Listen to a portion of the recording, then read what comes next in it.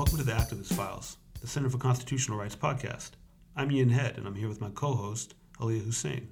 On the Activist Files, we feature stories of the activists, storytellers, and lawyers on the front lines fighting for justice for our movements and communities. This is our second episode, and we're so grateful to all of you who listened to episode 1 and sent love our way. If you haven't listened to our first episode yet, you can find the podcast on SoundCloud, and in the coming months, we'll be on iTunes, Spotify, and much more, so keep an eye out for that. On this episode, CCR Senior Staff Attorney Pam Spees speaks with two activists fighting the Bayou Bridge Pipeline in Louisiana. But first, a roundup of some of the headlines here at CCR. Recently, CCR led a delegation to Israel and Palestine comprised of mostly black and brown human rights leaders who work on domestic social justice issues. We hope that by meeting with prominent legal advocacy and human rights organizations, academics, and community members in both Israel and Palestine, people on the delegation will be able to see the parallels with their own work challenging the history of systematic displacement and institutional racism. Unfortunately, CCR's Executive Director Vince Warren and Board Chair Catherine Franke were detained for 14 hours and interrogated at Ben Gurion International Airport. They were questioned about their political association with human rights groups that have been critical of Israel's human rights record. They were denied entry into Israel and deported. You can hear more about their experience on a recent episode of Democracy Now! A CCR team went to Djibouti to meet with and document the stories of Yemenis stranded while they waited for visas so they could reunite with their families in the U.S. Check out a short film, Between War and the Ban, on Al Jazeera's show Fault Lines to hear some of those heartbreaking stories of Yemeni families in Djibouti and how Trump's ban has impacted them. Meanwhile, the Supreme Court heard arguments on Muslim Ban 3.0, and allies stood in front of the courthouse during the argument to rally against the anti-Muslim animus behind the ban. We're waiting for a decision. And for some good news, we had a big win in a case we brought with the CLEAR Project at CUNY Law School against 24 FBI agents who were using the no-fly list to coerce American Muslims into spying on their own communities. Our clients were stigmatized, lost jobs, and were unable to see family members who were overseas. We filed the lawsuit seeking their removal from the list and money damages under the Religious Freedom and Restoration Act. Just days before the first major hearing in the case, the men received letters from the U.S. government informing them they were no longer on the list. A judge later refused to allow them to continue litigating their claim for damages, but that claim has now been reinstated by the Court of Appeals. The court's decision says that people can sue individual federal officials for acts of religious discrimination. Take note, FBI agents. Finally, the first Guantanamo prisoner was transferred out under Trump. Ahmed al-Darbi, who was held at Guantanamo for 12 years, was sent home to Saudi Arabia to serve out the remainder of his sentence after cooperating with the government and pleading guilty in his military commissions case. As CCR said in a statement, much as we would like to hope this transfer signals further positive movement from the administration, it doesn't. 40 Muslim men remain in prison at Guantanamo. Men the government cleared for transfer years ago, like CCR client Sufyan Barhoumi, are still languishing there. Chillingly, as al-Darbi was transferred out, the administration received guidance from the Pentagon on the criteria for transferring new detainees in. Don't forget, Trump said he wanted to load it up with some bad dudes. CCR and co-counsel have a pending challenge on behalf of 11 prisoners who are detained without charge. It is up to the courts and the public to challenge the Trump administration's ugly Guantanamo policy.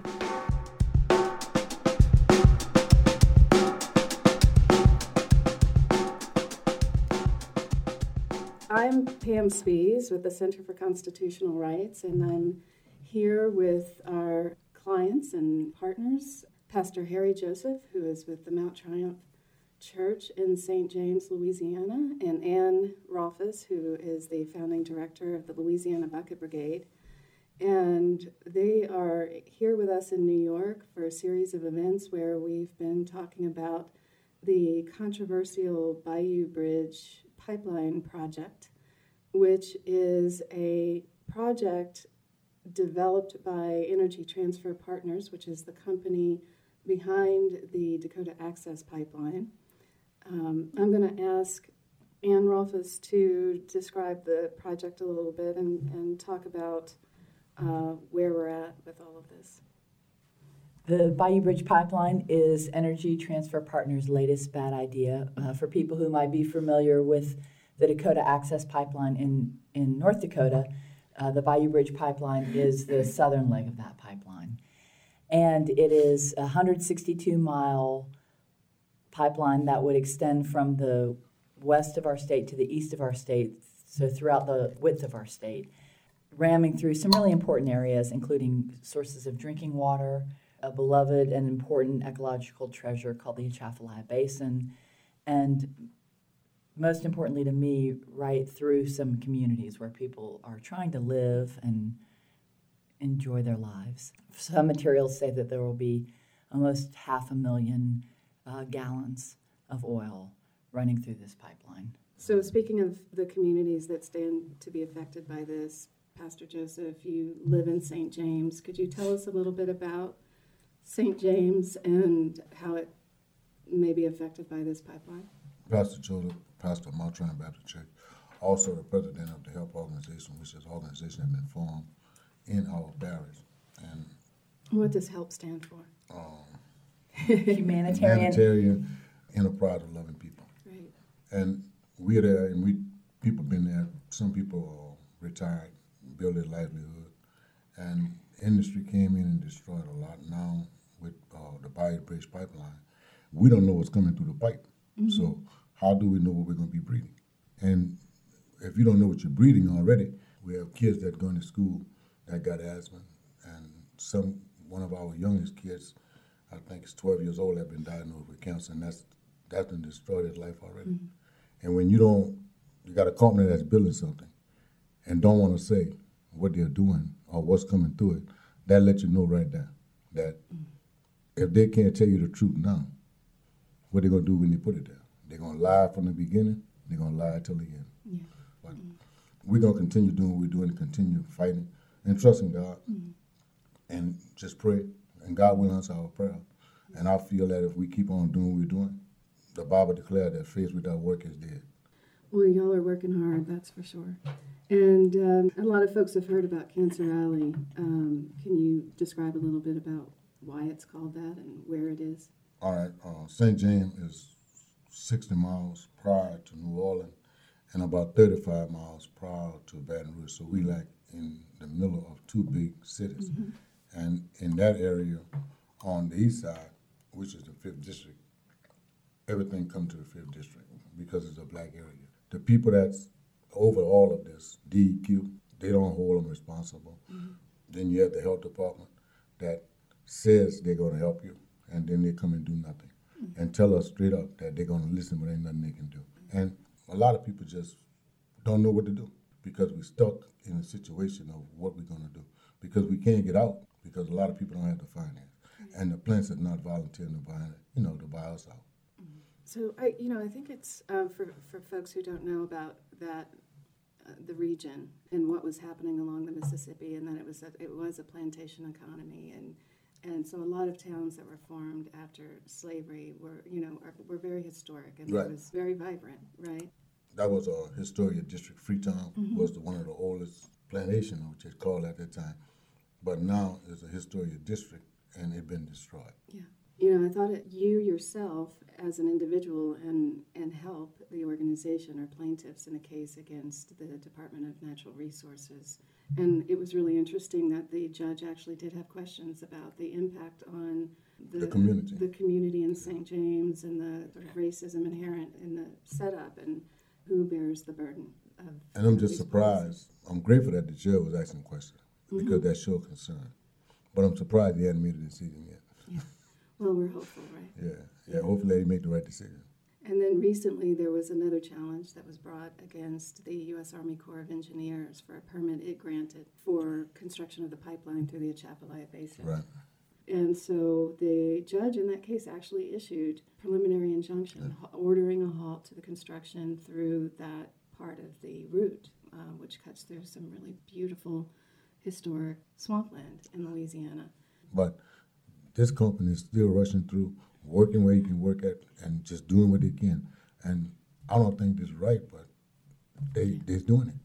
Well, and that lets you know what kind of company you work, what you got working for you. Yeah. Well, let's talk about that, Anne, because when we say that they are ramping up construction everywhere else, there are people who are affected by that, right? There are landowners and folks who live and work in that area. Can you talk a little bit about that aspect of all of this and what's happening in terms of, your organization and others that you're working with and actions you all have taken and where things are right now? They are out there relentlessly with heavy equipment and they surveyed almost overnight, it felt like, once they got the permits. And so they're out there with heavy equipment in the pipelines, and you see the backhoes, and then you see the pipes on the ground right next to where they want to put them in, or where they hope to put them in. And so you see that, but then you also see people from Louisiana, from around the state, who a number of organizations have trained as water protectors. And you see us out there in force, monitoring that construction, noting where they're making violations, noting the license plates of the workers, because this is a project that was sold to us as a job creator specifically for people in Louisiana. Mm-hmm. And yet we are seeing pickup trucks that are from every state around us, but not from Louisiana. So when we go to the construction sites, and it's not just one or two of us who are doing this monitoring, but as we go along the route from the western part of the state over closer to St. James, where Pastor Joseph lives, we see that the license plates are from Tennessee, Alabama, Texas. Mm-hmm. So they are hiring men to from far away to drive to our state. Mm-hmm. And that's by design, right? They're not from Louisiana. They don't feel the same attachment to the land. They don't feel the same responsibility to those of us who live there. Mm-hmm. And it's that level of manipulation and cynicism that is another red flag about this company. Why wouldn't you hire people from Pastor Joseph's community to build this pipeline? You know that there are the people with the skills, and yet they hire from out of state, clearly breaking a promise. And it's one of the reasons that we have been going to our governor's office pretty regularly. His name is John Bell Edwards. He is one who rested on this jobs promise. And so we just last week delivered photographs of the out-of-state license plates and let him know not only is the company breaking its promises, but that he, in the end, is going to be very closely tied to this pipeline because it's happened on his watch. We said, it may be called the Bayou Bridge Pipeline by some, but to us it's the John Bell Pipeline, and any accidents are yours. And we know from this company's history that there will be accidents. The amount of drilling fluids that were spilled and the effect and impact on that land and those communities is striking. And then there are a whole host of other things. They spilled 5 million gallons in Ohio, and one of their spills directly impacted wetlands. Yeah. And in a state like Louisiana, some people may have read the New York Times piece from a few weeks ago, front page of the New York Times on a Sunday with a significant inside photographic spread talking about Louisiana's sinking coast and the need to protect our wetlands. Mm-hmm. And yet, we're going to allow a company to come in our state. Well, we're not going to allow. That's what we're working to stop a company from coming into our state that has a track record not just of polluting, but of polluting and destroying wetlands. Mm-hmm. So let's talk about some of the other pieces of the work you all are doing, and that you recently released records that were obtained from the Department of Environmental Quality. And you mentioned the sinking coast, and that it brought that to mind because there were some interesting emails in that production from the state's agency that's supposed to be regulating this industry.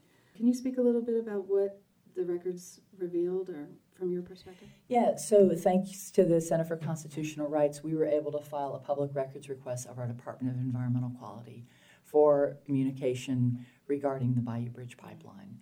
And so they gave us a lot of permits and a lot of documents, and then they also gave us 142 or 162 emails that, and what we did is we read through them, and together with the Center for Constitutional Rights and the Bucket Brigade, we read through those emails, pulled out 17 that we thought really illustrated the problems. Some of those had to do with St. James, in particular, and Pastor Joseph can talk more about this, but one thing that I found very upsetting, and knowing all the illness that there is in St. James, we found documents between our Louisiana Department of Health and other state agencies saying that, yes, they were going to St. James. This is in preparation for a sick community, for a meeting in a sick community. Staff people were preparing to go to St. James Parish, but they had made a plan not to answer questions and not to take any action, and they put that in writing. And to what Anne's saying, that happened in December. When the health department came to one of our meetings, they, like she said, they didn't really do anything because we do have problems. And they said that they were going to test our water, and we haven't got an answer yet. Yeah. So that was proven that they did say that they wasn't coming to do anything. They did do what everybody else does, is lie to us. Mm-hmm. So that haven't been done, and I don't see it being done, you know. Yeah. And we're still looking for some people to come in and do a health study for us because we need one. Because of, you know, the people that are being sick and all this stuff. I feel that the plants, the underground oil that's already there, besides the Bayou Bridge Pipeline getting there, I feel what's already there have corrupted our soil, have corrupted our water, and have corrupted our air. So with all that being done already, how much more can you stand? Well, people are dying. Yeah. I mean, and here you have the Department of Health saying they're going to offer no solutions right. and take no action, and it's astonishing. I just wanted to maybe get you to speak a little bit more about a couple of the documents that came out. Yes, sure. Which with pleasure. I think you know which ones I'm talking about. So go right well, no, ahead. maybe not. No, there actually are so many to choose from. Yeah. You have some favorites? Well, I think what has been so interesting, I think, in all of this, and I'm going to pinpoint you in a minute, but is the effort to really unearth and show what everyone already assumes and knows, which is the collusion. And I know you've been in Louisiana working on these issues for over 17 years now, and this is something you've seen over and over again. But can you talk about what it was like to see that in the documents, and then what's playing out sort of politically and in the media now around that issue of the collusion? It's something, of course, that those of us who live in Louisiana understand, that the industry and the state are buddies. You know, they golf together, they have drinks together, they go to football games together, they hang out, right? And then they go and write permits together. We understand that. And yet you do need to understand exactly how that's happening. Mm-hmm. And that's why this public records requests and the documents that we've gotten have been so revelatory and I think groundbreaking in our state, because we can see what we knew, but what perhaps we didn't understand. And so one of the very, very first documents, and it does make sense from a timeline point of view, if you think about the permitting process, and what the company needs right away is they need to set the wheels in motion to let the public know. So theoretically, the public can make comments and stop the pipeline or improve it or something if we want to. And so the very first document that we presented in the trove that we presented was an email that the company, that Energy Transfer Partners, and a consulting company that they had used, had sent to the Army Corps of Engineers, and that's the federal permitting agency. They sent the Army Corps of Engineers draft language for a public notice. So what had to happen is that the federal agency and the state agency, so the Army Corps of Engineers and the Louisiana Department of Environmental Quality, had to issue a public notice saying, you know, hello everybody, this pipeline's coming, would you like to make comments on it? And what Energy Transfer Partners did was send draft suggested language for that public notice. So they essentially wrote the public document for the agencies. And what we found was that the agencies used Energy Transfer Partners language word for word. Mm-hmm. And also very revealing was the Department of Environmental Quality's response to that, because what they said to the press is that, yes, this is how it works. We work with the industry. Mm-hmm. So they're not even trying to hide it. They're very clearly stating that this is how it works. Mm-hmm. And so those of us in Louisiana now understand, all right, they are getting language written for them. They probably wrote a significant part of the permit. They seem, although we haven't confirmed, they seem to have written the responses to public comments where we were concerned about the drinking water or concerned about wildlife or about the impact on St. James. They certainly drafted comments. And so it reveals what we know, and that's important because that's how we start to change things. It's an exciting moment. They are under fire. They clearly feel it. And that's a wonderful position for them to be in, to feel the heat, because they are violating the public trust. And that was the language used in the Pastor Joseph's community in the lawsuit that they filed. And so it's wonderful to see on so many levels, in court, in the public records, along the pipeline route, standing up to the backhoes, that we are after them. They are on the run. Yes, they are building and very busy and doing all they can to ram this thing through, but they are also on the run, and we will keep them on the run. Like Ann said, in our motives is always to trust God and lean not to our own understanding, but in all our ways we're going to acknowledge Him. And He's going to direct our path, so we can't lose. If we continue to trust God, let Him direct us, we can't lose. I will ask you to just tell folks where they can get more information about this, Anne. There are a lot of, we should say that there are a lot of wonderful organizations working on this. The Help Association, Humanitarian Enterprise of Loving People. Have you ever heard a better name? And of course, the Center for Constitutional Rights has what they call a case page, and you can see all the public records requests that we have filed. But then you can certainly go to the Facebook page of our organization, the Bucket Brigade, Louisiana Bucket Brigade, or the website. And then there are great groups working on this. Loe La Vie is a camp led by indigenous women who are along the pipeline route working to stop the pipeline, very much, I think, carrying on the spirit and tradition of the Standing Rock Sioux. And Loe La Vie is French. Loe La Vie is French for water is life. The 350 New Orleans is very involved. The Atchafalaya Basin Keeper, the Crawfish Producers Association West. It's Earthworks is a national organization that's helping us.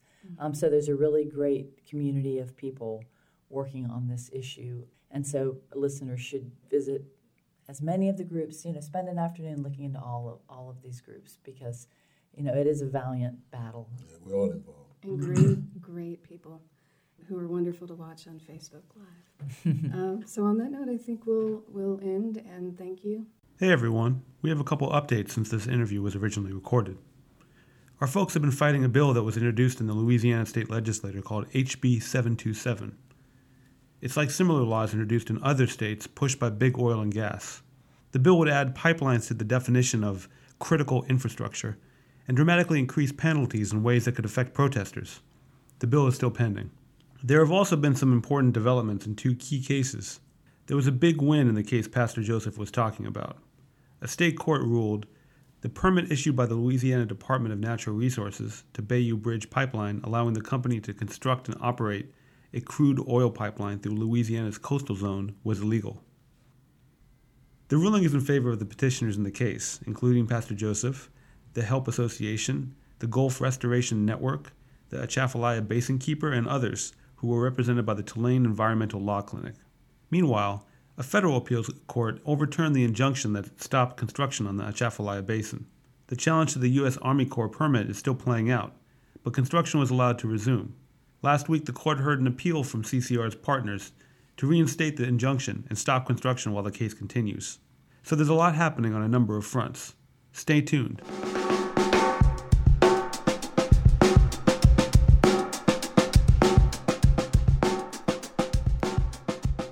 The Real AF. The Real AF. Yeah, I just need you to say The Real AF. The Real AF.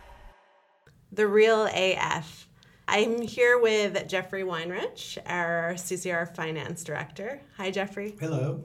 Are you ready to answer some tough questions? Sure, I guess I am. As long as they're not too tough. Okay. Would you rather have a bit role in Casablanca or The Godfather? The Godfather.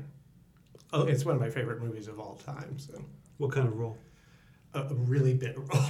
Is there a particular scene? Maybe even just at the wedding scene, at the opening wedding scene. One of the guys hanging out at the opening wedding scene. I would do that. Just kind of a drink in my hand, hanging with the people in the garden. If you had a superpower, would you rather be able to fly or read people's minds? Read people's minds, no question. I'm interested in what people are thinking even when they're not saying it, and I'm petrified of flying.